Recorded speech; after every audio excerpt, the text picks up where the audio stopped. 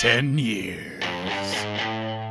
3 boys. 1 question. Are we friends?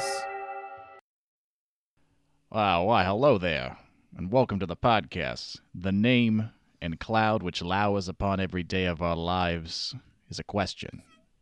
And that question is, are we friends? I will be your co-host, Taylor. I'm your co-host, Brian. I'm just Jorge. Sorry, what was that?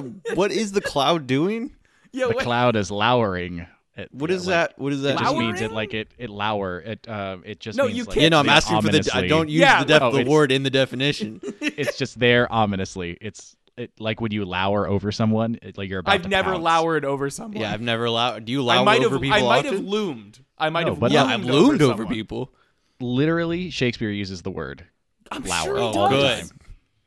Good. Yes, That- a guy that from could- 400 It's in the plus years opening- ago or whatever. Oh, because we don't use any of those words anymore. Sure, That's we just true. use Come half on, the you ones know he what he invented. meant. Don't fucking do that. Yeah. We picked some of them and we left others by the wayside. I Like, thought that sounded pretty in tune with what we were talking No, about. today. totally does. I was legitimately asking. What I was not trying to razz either. So you were just literally asking for the definition, and then Brian hopped on the Raz train. Like, nah, I'm going Yes. straight to Bash Alley now. yeah, And then I'm not going to stop the razzing if it started. exactly. But no, normally I am just asking you for the definitions of the word. 'Cause Yeah. why don't I learn something while I'm here? Might as well get something out of this. So speaking of getting something out of this, Brian, today is your topic. What are we talking about? We are talking about one of my favorite topics,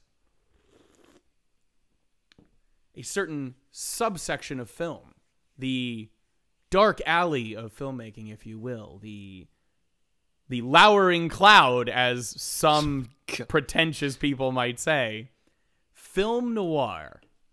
So you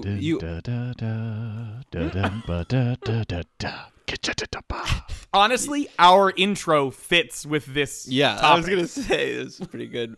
You open that beer like it fit into the noir theme, but I feel like they're not just sitting there cracking open brewskis with the boys. Like, No, normally you would find film noir characters most likely definitely drinking alcohol, but usually like the hard stuff. yeah, So- Either something sent over to them from a usual bartender or just from their own private stash in the office. I'm a fan of the private eye stashed bottle of booze for clients. The one that's always in the desk drawer. Yeah. So before we continue, Brian, for those of us who maybe aren't aware, can you give us like the quick and dirty definition of film noir? Because I feel like we all have a hint of what it is, but like maybe solidify I was it gonna for say us. I wanted to, in terms of structure in this episode, it's not really structure, it's sort of loose form, but I wanted to go over kind of film noir as a concept, do a brief jaunt through its history, hitting just the highlights and things that are important, and Sweet. then talk about what you guys did and saw and thoughts on it and everything. We'll pepper through comments and stuff on the way. Film noir is technically a genre of film like horror or western or sci-fi or fantasy or something like that, or a drama or whatever. But it is like the weird cousin that doesn't actually fit in any categories, but because of that is their own category. It is usually associated with like crime or mystery. However, crime and mystery are their own genres, and film noir is also a different thing from that. It is not like Yeah, but it has a very specific style and like reoccurring elements Yeah. in the I story. feel I, like didn't think it was like a What like a you've just said, miscellaneous category. No, what you've just said is the definition of it. Yeah. Most genres are defined by like what is actually By happening content in it, the content. versus style. Film noir is judged almost purely on style. That's why we have noir westerns and noir sci-fi and noir comedies. We have Yeah. parodies of the noir like film noir is basically how a film looks and how a film feels more Well, than anything. I'd make an argument that like there are other genres that deal with that as well. I mean, like the same content can be done in a horror context or a comedy or a thriller or drama or Oh, whatever. there's no. I'm not saying that nothing else can cross over. You can have a horror comedy, but you have the tropes of horror, and different horror movies can look starkly different and still be in the same category. Whereas a lot of noir films, it's a tighter, definition of how they look. Yeah, well, I'd say it's like I a much, feel- it's I like a feel much like the, tighter, specific category. Yes. The aesthetic of noir is one of its defining features, whereas the aesthetic of horror or the aesthetic of comedy is Horror. not it's not what defines it. Yes. I mean, literally, film noir Yeah. means black, dark film, so it's Right. that's a little obvious part of it. Yeah, let's hear about that history. What do you got going on there? So we'll start. Film noir starts before film noir is film noir. Shocking nobody. Can I take a stab at it? Is it M? That Ooh, I is love M. M is great, and that is essentially where it starts because it has its roots in what is called German Expressionism. So in post World War I, when everyone in Germany is a little blue, in the 20s, Sure. I'm just gonna, just gonna Let's leave call it blue. I'm gonna be really generous and kind with how I describe a lot of things right here. In the 20s, the film industry starts growing in every country imaginable, including Germany. Am I wrong that Germany was? I know for the longest time, Germany was the biggest foreign buyer of American films, like into World War II, like well into World War II. Yes.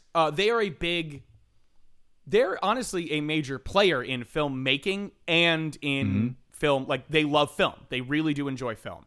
And German Expressionism really is like nothing else that's being made. Everything else that's being made looks very almost documentary-ish. It's very, like, simple and well put together for the time, but otherwise kind of simple and flat and, like, nothing really going on. Yeah, German it's not Expressionism- stretching too far away from like we want to put a play on movies and we'll play with angles, so you're focusing on different people in the play. But like the Yeah. aesthetics of film had not really been pushed at that Especially, point. I'm especially going to say American film is that way American because film, yeah. French film is also, I mean, Trip to the Moon, things like that are very Right. like, Is that Le Voyage de la Lune? yeah, the exactly. 1902. With the little rocket, exactly. With the cannon, they Yeah, have no, a they little shoot shell. them right They up through shoot the them eye up of to the moon. and they hit them in the Into fucking the eye. eyeball of the moon. Absolutely. Dude, I would have definitely been a German scientist. Expressionism is in definitely more in that vein. It's In what vein? yes, you. Well, no, I was just thinking about the scientists in that movie because they have the wizard hats. So Germans, again, not feeling great, make very interesting, darker, much more fascinating films. One of Right. the biggest, one of the most famous examples is called The Cabinet of Dr. Caligari. Right. It looks like Yeah, an absolute in every fever dream. introduction to film, they have like a couple of famous stills from the casket of Dr. Caligari. And Yeah. like I hear that name all the time. Yes, Yeah, well, it's one of the first horror films. Yes. Um, I think it's like widely that and Nosferatu are like the. Edison did a Frankenstein in like 1910, I want to say.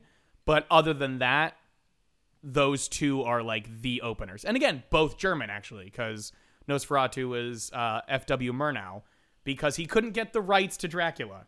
So he just went as Count Orlok. And you're like, that's such horseshit. Dude, he's cooler. He's way cooler though. Oh, he is. Oh, But yeah. it's just like, I love even back then when copyright is all weird, they're just like, we'll just say he's like, it's fine. Who cares? Dude, just get rid of his hair. It'll be fine. But into the 30s, they keep adding, and again, sound gets added. So M is a really prolific kind of a Kickstarter to what noir is. M is about a child murderer who ended up getting caught and, hunted down by he perpetually whistles in the Hall of the Mountain King, and it makes me very scared and very unhappy with things when I do that. One of my favorite parts about that really quick is Peter Lorre is the guy who plays the murderer. And I don't know, I didn't know Peter Lorre until I realized that I'd known him my entire life Yes. through Looney Tunes. Yes. Whenever they have that character, that's sort of like that weird guy, like that. That's Peter Lorre. With the big He just- eyes. That's literally him. That's just what he looked like in real Yeah. life. That's kind of his unfortunate bag of genetics. It's honestly, it's It not that worked for him. unfortunate because he was a really successful actor. So, but those movies are kind of the last things to come over to America before something happened in 1930 something to 1945. Who's to say? won't be None of us covering were any there. time. And their cinematic history is a little different at that point. Oh yeah, there's definitely history there. There's definitely The cinematic history, Goebbels. but they kind of go, hey, I'm not exactly a fan of all this creativity and interesting stuff. We'll go this way, but another time. What if we wanted to send a want message you- with film? I It's sort of want a- you yeah, to. like- I have a particular word that I want you filmmakers to think about. Fascist. Let's just everything, just do that. Let's Okay? just brainstorm. That'd be great. Yeah. The one problem or something I will say is, again, a lot of these filmmakers actually did flee Germany during that time, but not all of them. And some of them got into that industry and still made very successful films for Yeah. the one thing you said, it's they had some high quality producers in that time. Well, it's just triumph of the will. Yeah, that's exactly what Lenny I was gonna bring Riefenstahl for all of the bad stuff, and there's a lot of bad stuff. Still knows how to make. But let's, she knew let's how to not make a movie. do. Let's not Anyway. redo my intro to film class, and let's Correct. Yeah. Also, Correct. let's stop talking Correct. about the Nazis. Well, as it's, as much as we can avoid it. honestly, depending on. So we get into World War II time with this because the U.S. is kicking out of the Depression, doing all this stuff, and they are like, we love this German expressionism stuff. We're going to take some of those things from it. And because it really reflects the mood of what's happening at the time. It is a darker time. It is not as escapist in that sense. There is a level of realism they want. And that's during the war is when film noir proper is born. And film noir goes from the 40s to somewhere around the mid 50s or so before that finally dies. It takes a break during the 50s and 60s.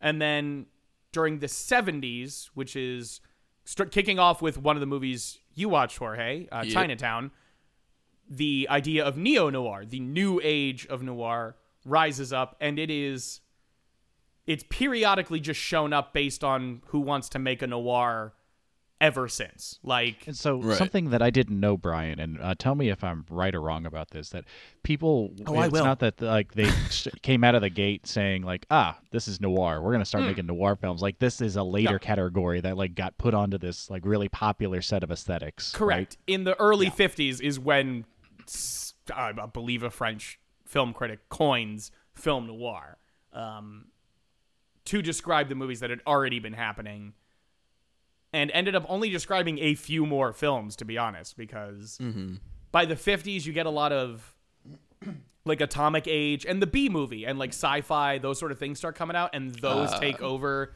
Those take over that I don't want to say counterculture, but that that vibe that film noir was riding on. Yeah. Yeah, where we Those start getting take over. Invasion of the Body Snatchers for the first time, The Day the Earth Stood Still for the first time, first those, time. a when woman we- 50 foot tall. Yeah. We decided we actually wanted something to happen. Okay. Shots fired. Okay, because I absolutely disagree with that. So can we start talking about the movies that we watched? Well, because I want to go over some of the tropes you guys thought or found or assumed were tropes. And I'm gonna kind of go All right. chronologically, in terms of you two actually, because Okay. I've seen both of the movies you guys watched. I took a fucking class of this in JMU. I They was had in a that whole class. class on film noir. Yeah, Yeah, it I was. like a- I came to one or two of your screenings in that class. That's right, you did. I Yeah, that remember was fun. But Taylor is going to kick us off. Why don't you talk about Double Indemnity? Oh yeah, so this is the movie that made insurance agents sexy for me. Okay. Because that's what it's about. It's about tale as old as time. You want to talk about something not happening? Taylor's main character is an insurance agent. Dude, and let me tell you, he is an insurance Oh, it's a he. There we go. agent. Yeah. Fred McMurray is Fred his name. McMurray is the main guy, and Barbara Stanwyck plays Mrs. Dreister. Shit. Go There's for so it, many dude. fucking names Regardless. here. Regardless, yeah. So, sorry. Walter Neff is the character. I'm going to use the character's Yes. name. Oh, 'cause I please do, can't please do. Remember. Okay, so Walter Neff is an insurance guy, and he's going to the Diedrichson's house to, just casually say, "Do you want to re-up on your automobile insurance?" And Mr. Diedrichson isn't there, but the absolute liquid sex Oh. angled of Mrs. Diedrichson, Straight up Phyllis, timepiece. is- I should have watched and your movie. No, and seriously, he comes in and he's talking to like the German housemaid, and Yeah. and he looks up and there's Mrs. Diedrichson like in a towel, scantily like Oh, holding yeah. it together, and just let me just slip into something more comfortable. And What- You're like, what it's year a towel was it? already. this is 1944. So that was basically hardcore pornography. Oh yeah, no, Yeah. and when she's coming down, it was almost a Quentin Tarantino-esque foot fuck of a camera shot, where he's thinking to himself like, I had 1,000 things on my mind that day, but they were all blacked out by the sight of that sweet anklet. It's Also- just like she has like an anklet on with her name on it. As an aside to what Jorge was just talking about, I don't know if the MPAA was around at this point, but the conduct code, the Hollywood code, wasn't Hays Code? around. The Hays Code was kind of in effect, but not really. And McCarthyism hadn't fucking came in the 50s yet to shut everything down in terms of like anti-Hollywood shit. So these times are very like suggestive with their plots, suggestive with their characters, suggestive with what they show and what they imply and what like Right. they do. They're allowed to push envelopes here. So yeah, and it definitely Cool. comes across in this movie because Cool. they have the one conversation which you think is about insurance, but it's actually about sex. And Cool. Metaphor. and it's clear that Mrs. Diedrichson wishes that her unloving husband would just die, and maybe Mr. Neff, the insurance adjuster, knows something about that, and she's aghast when he finally says, "Is this what you're talking about?" And she dismisses him, and he goes back to his dark apartment. It's raining. It's raining in L.A. First of all. Yeah, the hilarity of that. Yeah. Looking out the window, and it's clear that someone is just like putting their thumb on a hose outside the window of this set Film 'cause it noir is raining. a mood, okay? It's not meant to be. State of mind. Right before you got to the standing dark out. apartment, by the way, I thought you were talking about a comedy.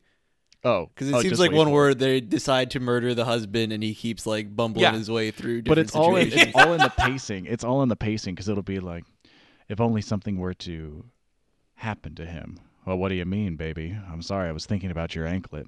Oh, He died. I I don't think wonder I don't think he if says that's that. what you were thinking. But, I wondered if you were wondering, and just like like Yeah, fucking just have words like that. sex. Like, get it over Yeah. with. And so Mrs. Diedrichson comes over to Mr. Neff's apartment, and then they plot to kill Mr. Diedrichson, and they try to do it and pull off an insurance scam, and they do it, and it sort of falls apart, and then wait, hate to break it to you guys, but Mrs. Diedrichson actually is a double-crossing vixen and is trying, and then people are murdered, and it was really cool. It was a very exciting movie to watch.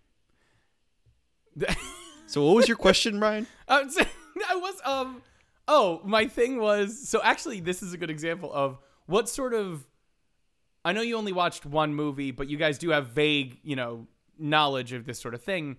Out of that one, Taylor, what sort of big tropes of film noir, like which aspects of either the plot or the characters or lost- something showed up that you're like, these have to be in more? Oh yeah. So every time someone walks in, they ask for a drink anywhere, and it doesn't even have to be booze. Like That they're might in have an just been office the building. 40s, I dude. think That that might have was just just the been the time 40s. period. Like, that was just the Okay. time. I stopped counting after like 16 times someone lit a cigarette. Also, that's Yep. just the times. Definitely. Also, Oh, just the times. 1,000% the times, but yes, continue. There's something about the way the dialogue is constructed with the back and forth. Mm-hmm. Like, well, I wonder what you mean. Well, I wonder if you wonder, or if you're actually wondering, Mrs. Diedrichson. And then, Yeah. they're like these are the ways that the coy love is happening right now. It's very sexy. Like there's always a Kinda is, promiscuity of something happening. Barbara Stanwyck is like, Oh, she is. she gorgeous It's in a this one. it's a kind of a gross term, but I have to. She oozes sex. You're like, Oh my every God. time she's on screen, she's in a supermarket at one point, not talking to, like talking over the Top of the aisle. The aisle where Walter Neff is on one side of it, and Barbara Stanwyck, Fred McMurray is on one side of it, Barbara Stanwyck's on the other side, and she's just like looking forward, talking with her sunglasses and stuff on, and every time she says a word and they cut to her, I'm just like, hi, like I just melt a little bit every time. It's really bad. And she is like, she has like femme fatale written. Well, that's what I was going to say. Liquid sex turns into femme fatale like so quickly, and that really like at the halfway point, just like the feeling of anxiety. There's always like a dark feeling that's the one other character who is not Ray McMurray but is played by Edward Robinson, the Keys, the other insurance adjuster. He's the investigator, and he keeps talking about this little man in his chest whenever something's going wrong. He just feels it. He was almost married once to a dame, but then he just had that little man in his chest, and he had an investigator, and she'd been dyeing her hair and drinking from the bottle, and she had a previous husband, and so I cut it off with the dame. Yeah, I know. That's what he started the list from, and like the end of the list was that her father's in prison. Like, I don't think those belong in the same list. Dude, honestly, dyeing your hair and drinking from the bottle is like my dream dame. I think Double Indemnity shows two of the big tropes for me is cynical nature and the femme fatale. Like big time. The whole there's a third one. The entire thing is narrated by Fred McMurray. And so it starts at the end of the plot, right? He's speaking into a dictaphone the whole time, which is their excuse for him. Like, and there I was, sitting like it was any other day. Yeah. But little did I know it was not like any other day. And, whatever the fucking film noir lines are. Those were pretty film noir-y, to be honest. They ended up working out. But, that also kind of ties into, like, film noir isn't a fun thing. Like, it is not an action-adventure. It is not, like, a romance. Like, romance isn't involved. It's not a love story between the two. No, it's sex. It's not love. It's sex, and it's very... It's definitely in, like, if you're going old school descriptions, it's always in the tragedy category. Even if big time. Even if, like, a main character makes it, they're changed forever, and it's not, like, good. Somebody might come out of it, like, happy, but otherwise it's not, like, it doesn't end well. So that's one big thing. And the other big thing is having a lady who is so... She's no good, son. She's no good. She absolute, like, grandparents... Those women, they'll drive you crazy, Muggsy. They'll take you all the way to the end of the line. You know where the end of the line is? The cemetery. Is that the idea? Is that the women are supposed to be bad for them? Yes. No, the women are dangerous. That the women are dangerous. I'm always like, yes, perfect woman. Like, let's do this. It's party time. She has a line. It's party Barbara time. Stanwyck playing Phyllis Dietrichson, the wife, has this one line where she has already shot fucking Fred McMurray's character, Mr. Neff, and then and he says, you're going to have to do better than that, baby. Perhaps I can walk a little closer to you. And by the way, he's just holding his chest. There's no bullet hole. Like, there's no effect that he even attempted. He's just holding his Movies were made for $8. I don't know what to tell you. He's like slumps into her arms, and she can't do it. And like, I swear, I've never loved anyone. I didn't love you until right then when I couldn't pull the trigger. And he says, here, let me help you with it. And then he shoots her twice in the stomach. Damn. Yeah. I'm like, oh my God. Yes, it was so good. It was so Those good. Sweet lines are... They can really make it. Jorge, this movie is so chock full of these lines that are pulled. Yeah. Like, I can see why this is such an easy genre to parody, because these lines are gorgeous. Double Indemnity is also, like, one of three that gets, like, talked about immediately when you say film noir. Really? Like that, the Maltese Falcon. That's what I was thinking. The Big more. Sleep. Like, those are, yeah. Those you're thinking more in terms of what? Like, Film just noir, film noir. like- Yeah. Yeah. Well, those are... And, Chinatown. Yes. Do you want to Yeah. go over Chinatown a little bit, because that is the movie you ended up watching? Yeah, that is what I watched. I've been meaning to watch it for a very long time. Aha. I had read part of the script for a film class. Really? Interestingly enough, yes, I did not remember what the ending was, except for that shit gets totally fucked. So I was very I excited. just remember the one That's a line. very good "Forget way it, to put it. It's Chinatown." Yeah, which is, that's not earned when you just say it, but yeah, like it very, is, very good at by the the end way, of the the movie. movie earns it way too, like it over earns it, and you're just sitting there like, oh, I hate Chinatown. Yeah, dude, it's just like, man, fuck Chinatown. Yeah, like that's exactly what you want to say at the end. Yeah. I'm like, dude. Yeah. So, What happens? I've never seen it. dude, I'm not gonna tell you. I Don't can't. I couldn't. spo- I couldn't don't spoil. possibly do that to you. Go over like the, I'm gonna- the I got it, opening. I got it, You I know got what I it. mean? Yeah. Yeah. So it's fucking Jack Nicholson. He's a private eye. For the most of the beginning, he's wearing like a beautiful white suit and It fedora. he looks like such a shitbird, and I love it. Yeah, he has this effortless power to be so annoying to people that he gets them to do what he wants. There's like one scene where he's sitting in an office and she won't let him see the guy, so she just sits there waiting for him to be done with whatever he's doing, and it's just so incredibly annoying, and it is so Yes. funny. But yeah, it was made in the 70s, but it's like specifically set in like the old noir times. Exactly. It is And the Jorge, first I don't want you to. neo noir. Awesome. Jorge, I don't want you to think that you'd miss anything by knowing the plot of Double Indemnity. Like, I read the plot of this movie ahead of time, just because I was looking for which one of these I wanted to watch. There's so much about the substance of Double Indemnity that I think you'll Yeah. still really like. No, this for one. sure. This one is just different because it's I was Gotcha, gonna say, gotcha, yeah. Like, it Chinatown is- is actually one where you do not want to know you can know the beginning, but you do not want to know anything after the halfway mark. You really don't want to know anything. They do a really good job of like slowly unfolding the mystery, and it all is like actually making sense, and like you're seeing clues that they're not telling you Mm-hmm. are resulting in things yet, but you can totally figure it out ahead of time, They are unlike planting most seeds. fucking things ever. And you have this whole sensation of like that dread is building up, like with the music and everything they do is very, very good. Yeah. So I would definitely watch it. Even in incidental scenes that they're like nothing, like that the characters are kind of okay with. The one scene I was going to bring up is when they're on the boat together and he's snapping photos of the guy. Like Reddy Yeah, is like yes. 10 minutes in, but like the music is Very kind funny. of ominous and threatening, and you're like, they're just dicking around, Yeah. trying to catch a guy cheating. Why is this so like scary, bad music? And it's like you end up understanding why, but like it's really bizarre. They always have that anxiety in there. Also pretty sure I want to watch every Jack Nicholson movie. that he's So ever I done. wanted to talk about him because I was watching this movie. I was watching the beginnings of it because I wanted to reacquaint myself. Mm-hmm. And I was like, God, Jack Nicholson's such a bad motherfucker. He's just so good. He's young because this is what, 79? Is some like 70 something movie. mid-70s. Mid 70s, probably like 75, 76. And he's, this young, slim, whatever. And I thought about it, and I have 3 actors in mind with this, including Nicholson.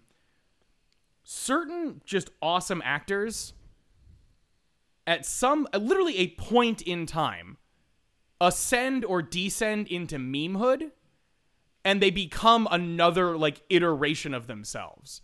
Like if you look physically at Jack Nicholson, you see like Chinatown, like young Jack Nicholson, and he has like his face and he's all slim and he's kind of cocky and whatever. And then you have like, even 10 years ago, like Anger Management or like The Departed Jack Nicholson, who's definitely bigger, but he's just more insane and crazy and out there. The same thing happened with Pacino and De Niro, where in the 70s and the 80s, they're like young, almost heartthrob. Like they have a little sexiness to them. They have this sly whatever. Yeah, and you're then, saying like they become a parody of themselves almost. yeah, they explode. They're like an literally and extreme figuratively. version of themselves. Yeah, like somehow all of the cocaine caught up to Al Pacino and then became his bloodstream, and he's just like, ooh-ah, and just all nuts and stuff. De Niro is just like perpetually, and you're like, what happened to all these people? I want to, for at least these 3, at some point, just look and go like, that's the exact moment he became exactly a joke. when they instead, crossed like, over. Yeah, I mean, I think Nicholson probably goes back and forth, honestly. probably keeps tiptoeing Yeah. over that line until he finally gets stuck that way. He rides it for about 10 or so years. Yeah, because For me, that exact point for Nicholson is the one line in The Shining when he Well- goes, "I'm not gonna hurt you. I'm just gonna beat your fucking brains out." Like that's the moment. Like, okay, we are in Jack Nicholson So 2.0. I was gonna mention that actually because Nicholson specifically did not want to play the character that way in The Shining, and the director fucking made him. Oh, you're telling me Really? Stanley Kubrick was a little heavy-handed Are in his you fucking t- directing? Yeah. You Well, telling me that yeah, Stanley what- Kubrick had a very specific vision of what he fucking But wanted, and everyone was gonna suffer for it? Yeah. Nicholson was like, dude, this is too extreme. People Yeah, don't like- act this way. Like, I don't think people are gonna like it. And Kubrick's like, you're fucking doing it, dude. It's in the movie now. So Yeah. Hey, that one, you know that what? one big complaint everybody has about The Shining, not his fault.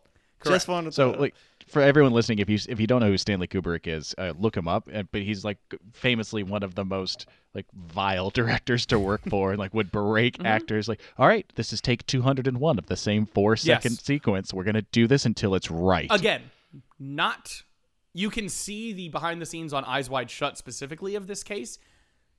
He made Tom Cruise and the other, I forget the other actor's name. Nicole Kidman. No, it's another actor in it. It wasn't Nicole Kidman in this Okay. scene. Okay. But it's because it's literally a arbitrary scene of like rolling a pool ball and sitting down. He made them do it like 100+ times. Yep. It was one static shot in the film that doesn't like any, but he was such a perfectionist that he was like, you do this until it's right. He was a madman, yeah, makes but the best he knew how to fucking direct. movies, though. Yeah. Fun fact about Kubrick, he made a lens for cameras that was so good that you could film in just direct candlelight. You didn't have to like substitute light it. And then he refused to let anybody else use it because he's my like, God. it's my lens. Fuck all of That you. fucking asshole. I'm like, But, yes. Getting back to Chinatown, you mentioned Yes. that it was a neo-noir. And Yes. like what makes it that? Because as far as I could tell, and like from what I'd been reading about it afterwards and such, is like it very specifically is not parodying noir. Correct. It's not like trying to do anything like more sensibly or updated for the times. It is just like another dope noir film. It's a little bit of a technical term in the sense of the time frame. Like it is the new noirs Yeah, that it's just are like in coming the out. newer era. It is the beginning of the new era of noir. So there's that. Also, the idea of having it in color is something new with it because even when color was out, I mean, Wizard of Oz came out in 1939. That's why her shoes are red. Yeah, most noirs are black and white on purpose. Like they are Right. meant to be black and white. So having one in color is a little bit shocking. In the sense of it is an update to the thing. But you bring up a good point with it because it is kind of a faithful noir.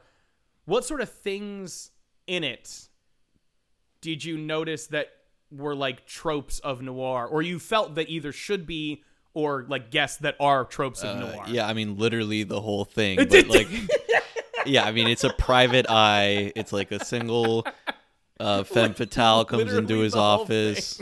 There's like consistently like she's good. No, she's lying. She's good. He's friends like he used to be a cop. Mm-hmm. He's got like kind of friends with the police that he's not actually super good friends with. Everybody's drinking, everybody's smoking. Yes. It's like that whole mystery where it's all laid out and slowly unfolded. And he's like at the bottom of a much larger scheme being unfolded. Go all Yeah. the way to the tippy top. It's like politics. It's like this is non-stop noir tropes. You're 100% correct. And again, it's also a funny thing. I noticed this with the two movies you guys picked, and a couple other movies have this. The initial things, or like the surrounding plot, like what the plot is about, ends up being like almost hilariously mundane. Like if you take out all the murder and sex, like, oh, Fred McMurray is making an insurance scam, and a big conflict in Chinatown is about water and power. Like these are things that don't sound like sexy and cool. Like it's you know what I mean? It's just like, oh, the water and power secretary is an integral character in this film, and you're like, why do I give a fuck about this meeting And of the that is- municipal like? And that's the only thing I meant by like they wanted something to actually happen. Yeah. 'Cause Chinatown was so good, and I was like very interested and invested the whole time. But it is certainly, it is like, oh, you're meeting the chief engineer for the Exactly. water company. Like, Exactly. Like, you're taking some mean, pictures that you're looking again, at. There's just Double sometimes indemnity is just half of it takes place in an insurance office, talking about the nuances of this insurance claim. yes. And it's so fucking dramatic when they do it. Now, call me like a little baby millennial or whatever, but I will this is not a anyway. criticism of Chinatown. This is just in general movies back then. They just like when something's happening, they want me to watch the whole thing. Like for example, Yeah. if he's going up and knocking on a door, you have to wait while the person inside like makes Yes. their way over to the door and opens it. I'm There's like, no dude, I'm quick watching. cut to the door I don't, opening. like- It's just The movie was 2 hours, but literally, there's like probably an hour of content there. Honestly, when he's like, I don't need to watch you walk across this like whole field over to the thing, and then like Yeah. be sitting there thinking about it for a while before anything happens. Like,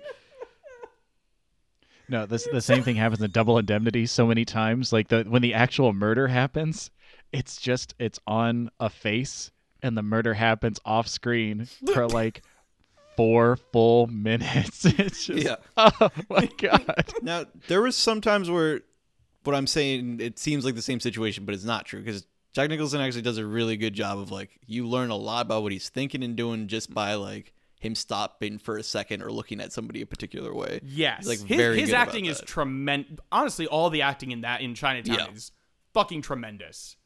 Yeah. And Faye there's- Dunaway is incredible.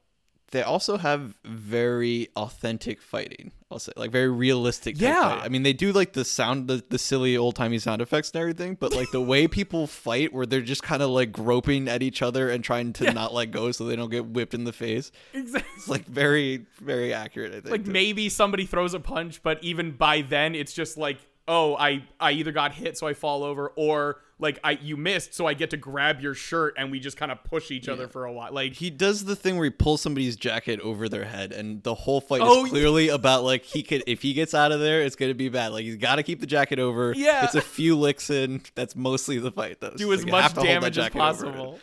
Yeah. So what about you, Brian? What'd you watch for us? So, I want to bring up one thing because I looked up. Like I said, I watched the beginning of Chinatown, and then I ended up watching a film called Touch of Evil, which I will get into.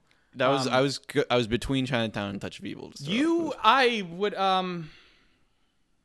we'll get to Touch of Evil in a hot second because there's words to be said. But so God, noir, film noir is dark, and it apparently attracts dark people. It started with Germans during the Depression, and even in neo-noirs. So a certain Roman Polanski is the guy who directed Chinatown. of course. Yeah. Oh, really? He oh, yes. no. Yes. It's like exactly. He almost but, did not. He at first did not want to direct it, by the way, because he did not want to return to California, where Sharon Tate had just been murdered by Charles Yes. Manson and his family. Yes. That Quote, makes it's understandable. But he was apparently a huge prick. Him and Jack Nicholson, again, Jack Nicholson for some reason, I guess it's just directors are scared that he actually knows what he's fucking talking about, so they like get annoyed at him. Apparently, they're like, "No, you do it the way we want, Mister Guy who's smart and can act, Mr. Man. Mister Man. Look at you, the top I think build." you're forgetting that you're in my movie like right kind now. of. Kubrick, I kind of attribute to just his insanity, so I'm like, hey, we do that to Yeah, anyone. you're not gonna fucking argue with But Kubrick. Polanski is a little more whatever. But I mean, he's Apparently- also known for being like that. exactly. That's like yeah. So, but fun fact, he is the the midget. He's not a midget, but the short guy he calls out. He's the one with the knife, right? Yeah, he's the guy who cuts his nose. Yeah. Apparently. So there used to be the rumor that it was actually real, that he actually fucking cut him. Oh, no way. Exactly. They got bored. Polanski and Nicholson got bored during interviews and just started saying that. But the actual story with it is, Polanski had rigged the special effect himself. He had made the knife, right? And basically Nicholson knew if the edge of it was leaning one way, it would have been completely safe. Like, it would do the effect, no problem, and it's fine. But if it wasn't, if it was leaning the other way, it was actually a knife, and it would have fucked him up in some way. And Polanski and him were at such odds during filming that Polanski, before the take went off, would just flip the knife over and over again until Nicholson couldn't tell which side it was. God. So when you see Nicholson That in there, fucking psychopath. like it is so the fate. He funny. ends up fucking with him, but like it's like, dude, what are you doing? So good. Stop. You're adding so much more to your negatives column. I can't handle it. Yeah. I also read the script in general is like regarded as like one of the best scripts that's been written, and the I put that original up there. writer had a completely different ending in mind. And Polanski was like, "No, we're doing this one," which it ended up being, and everyone was like, "Thank God you like saved." Yeah, this whole like- movie. Which is funny. I thought. It's just sometime, like. But yeah, let's go off on one of the things you watched, Brian. So I just do another quick recap of it. So the big tropes I always get from Chinatown is the hard-boiled detective, the former cop, like they're always like at odds with the cop. I'll also put in a little bit of incompetent police or bad police because Nicholson does a lot of the investigating there. Mm-hmm. The cops are around, but they don't exactly, help move the plot along. Nicholson has evidence that they couldn't possibly have gotten. Exactly. And as soon as they get anywhere on the trail, they are very efficient at what they're doing. That's true. It just takes them a while to do it. And then again, the general negative mood and dreaded anxiety. I ended up watching a film in between these two that was actually marked near the end of the original film noir period. This was 1958. This was Orson Welles' Touch of Evil. Yes. Starring... Also in my intro film class. Yes. This was starring Charlton Heston, Janet Leigh, and Orson Good Welles. old Charlton Heston. I will say the Charlton Heston one has a brief co-star, which is the brown paint that is on his face because he plays a Mexican. Oh boy. No. He plays Miguel or Mike Vargas, who... He plays Chorizo Hudson. Yes, that's, Chorizo Hudson is a freak. Or Heston, whatever. I like Chorizo Hudson for some reason. Yeah, Charlton Heston. Like, they couldn't even bother to get the last name right as well, so they're just like, fucking Hudson or some shit. Oh my god. But yeah, It certainly is not the first time, and it is not the last in our sordid film history. Correct. Yeah, Didn't know Robert what? Downey Jr. like 5 years ago get nominated for an Oscar It for was blackface? 11 years ago, but yes, you're right. Yes. Okay, yeah. I was thinking Short Circuit, but yeah. Oh, God. Yeah, so honestly, I'm Short not that Circuit's upset by Touch of Evil doing that, so... Yes. And I mean, I'll say this. It is definitely bad, but at least he's not a stereotype. Like, there's at least something, I don't know. But so Charlton Heston Chorizo Hudson plays he plays basically the equivalent of a DEA agent, for Mexico. And his wife is an American, and there is a bombing that happens right at the border, which, by the way, is hilarious because the border is just a guy at a little booth going, "Hey, are you an American citizen?" And then Janet Leigh goes, "I am, and that's my husband." And he goes, "Oh, okay. Hey, you're Mike Vargas. You're the big hotshot, cop, right?" And he goes, "Yes, I am." And he goes, "Go on through, sir." I feel like that's what it used to be like. Exactly. Yeah, it's just a how you do and a pat on the It ass really and welcome is. to the States. Yeah. But Touch of Evil is famous for two things. The opening shot, which is included in that part, it is an unbroken, 3.5 minute shot of just tension and suspense. The other thing that it is known for is fat Orson Welles being fat yeah. and Orson Welles. Yeah. He is... Do we just slowly get a close up and then Orson Welles' voice There really is, quickly? by the way, there's nothing slow about the close-up on him. His first shot is from below, him getting out of the car, and it's just, and you're like, oh my god, you're in the whole frame. Holy shit. That's another thing with film noir, though, right? Like those really dramatic stagings, like someone's face is going to be right up in that camera, Yes. or it's going to be like 1,000 miles away. Okay, so in terms of recommendations for people, like if you want to get the kind of classic aesthetic and ideas of noir, your primer would be like Double Indemnity. If you want to see, like, in my opinion, probably the apex of a noir story, you would want to watch Chinatown. This is like the aesthetics of film noir personified. Right. Like, if you want to see what a film noir looks like, you watch Touch of Evil. Because So you're saying that we picked literally the perfect 3 movies for this episode? pretty Well, much. he's saying that he picked the perfect 3 movies for this episode. Absolutely. No, I picked it from the list. That's true. I give half Yeah, credit. that's true. There were other movies. Yeah, there were other options.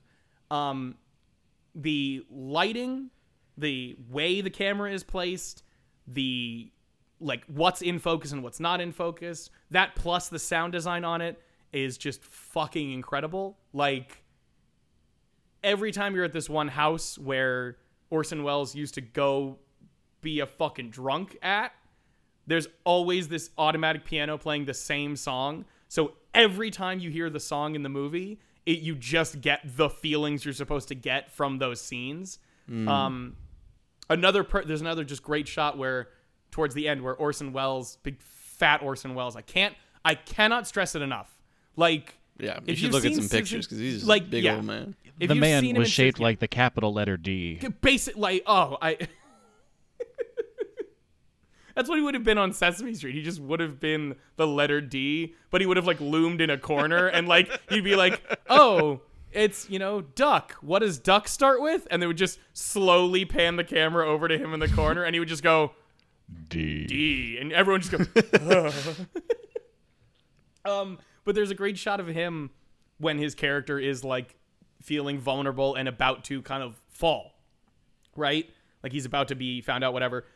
He stands up and it matches him perfectly with a stuffed buffalo head with spears in it right in the background of the shot. Like, just the cinematic foreshadowing. language is fucking perfect. The opening, though, I want to just talk about the opening shot for a second because there's a famous story that Alfred Hitchcock tells talking about suspense versus shock, right?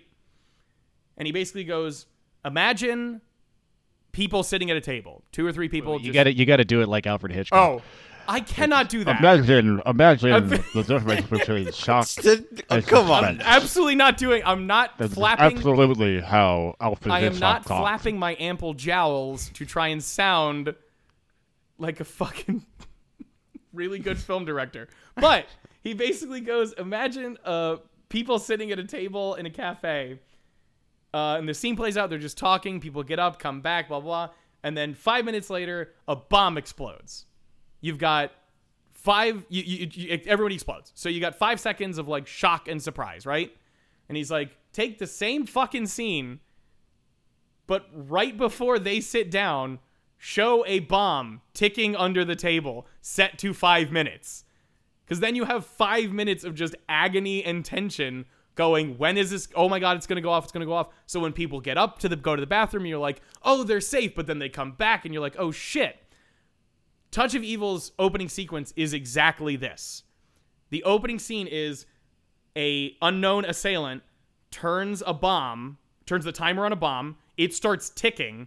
He puts it in the back of a car, and then a couple gets in that car, and then the scene, like basically an unbroken shot ensues of you see the car in the background, you see the car in the foreground. It bumps into the main characters. It drives far away from the main. It's fucking excellent. It's so good. Couldn't recommend it. Oh. That was definitely some of the feelings watching the Double Indemnity. There are times like, oh my fucking God, it's all coming down around you. It's going to happen right now. And it's just something like, they'll walk in and there'll be a man sitting in front of an office. And at first you're not really, oh my fucking God, that's the guy who saw him on the train. Or like shit like that. Like they're just like these weird, like they don't make a big deal out of how dramatic this fucking moment is about to become until it's, all of a sudden my knuckles are white, my teeth are clenched, and I just weirdly want a cigarette. But you did have to take a nap halfway through. Oh, okay. Jorge, so bring out no, Sorry, I don't want to get to all of these excitement feelings definitely came in the second half. I think Double Indemnity Yeah. works in 2 halves rather than 3 acts. But Yeah, 'cause I that also first half, had an intermission. absolutely. I did. I have a confession. I fell asleep and I had to take a little intermission nap, and then I watched the rest of it and got very excited. So, on the subject of film noir, are we friends? Anyone? I'm gonna say I did not realize how much I was going to enjoy seeing this kind of film. Like I'd never really watched a film noir. I grew up with parodies and like watching Whose Line Is It Anyway when they go to do noir stuff. I'm like, oh, this is a ridiculous set of tropes above like old timey movies. And like, no, this was a real set of aesthetics, and they work really well on me. Like I was strangely aroused by Mrs. Diedrichson. There's nothing and I'm strange. usually, like, there is nothing strange about that arousal. Like, oh no, I know, but it was strange. like I didn't expect a woman in victory curls and ankles to be incredibly arousing in 2019 to me, but like, damn, that movie really did it for me. I didn't expect a woman named Phyllis to arouse me ever. Yeah, Phyllis Phyllis! Diedrichson. Damn, y'all. It's such a 40s name. It's so old. Dude, they could have called her anything, and I just would have been all about that. Yeah, so I actually already knew a fair amount about these movies because of taking film courses in college, high school, maybe. I don't know, but so I One was of those already like institutions a of higher little bit learning. well versed in this, and yeah, I was very excited to watch Chinatown because I've been meaning to watch it forever, and lots of what Call of Cthulhu is, which is that nerdy role playing game that we all play, is based Which we in will like talk about. these kinds of tropes and this kind of stuff. It just also has like crazy aliens and monsters and stuff. So that's like. I Yeah. fucking live there, dude. I'm absolutely friends when it comes to this. Oh yeah, the character that I play for Call of Cthulhu is absolutely going to get a little more film noir-y. I would hope he gets more anything. Anyways, I was- Brian. Dude, no.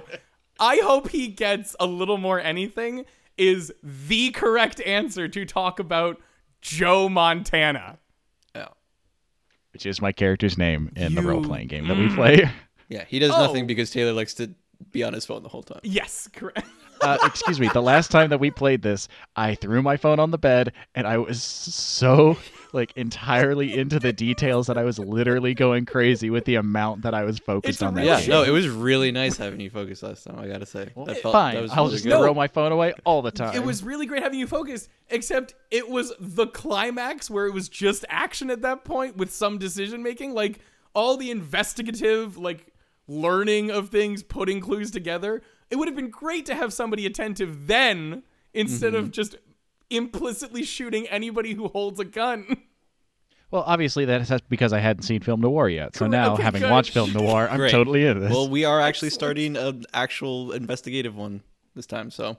Dude. But Brian. Yes. I always get nervous bringing up these older things, and to be honest, when I was thinking about film noir earlier, I kind of freaked myself out going like, oh, film noir used to be kind of far away. Now it is ancient. Like people who are 100 years old saw these movies in their saw the beginnings of film noir in their 20s. Like yeah, it's this movie that I watched came out 2 years before my grandparents got married. Damn. exactly, like, you know, it's this ridiculous. Nowadays, it's fading away in the term like recent memory of people. I don't know about that. Because I've watched a good number of films that are like neo noir. Yeah. I can show you some of them because they're fucking bananas and awesome. No. I'm not. That's kind of not what I mean to say. Like literally in the physical memories of people, like nobody Oh. remembers going to see these movies. Like right. Yeah. there used It's to be becoming a time. an archaeological act Bingo. to watch these movies. Bingo. So I am just like tickled pink out of my film noir Venetian blind malaise of cynicism that you two enjoyed your film so much. I'm going to say with real, genuine 50s do-gooder confidence that we are friends. Great. Muggsy? Bugsy? Someone get me an egg cream. Oh, the fucking... I love the Back to the Future line. Give me a milk. chocolate, and it slides over to him immediately. Alrighty, guys. Thank you so much for joining us on this dark and mysterious night as the slow embers of my cigarette, the last one I had, fade away. You can find us on the boob tube and on the World Wide Web at _RWeFriends, all one word, on Twitter and Instagram. You can also find us on our website at r-we-friends.com. What the fuck do you mean by Or you boob can tube? also find us wherever darkness... We're not on television. We're not. I have been your co-host, soaked in bourbon, drinking from the bottle, tie undone, cigarette burning my fingers, Taylor. I've been your co-host, Brian. I'm still just Jorge. And we'll talk to you next week. Or will we? Bwah, bwah.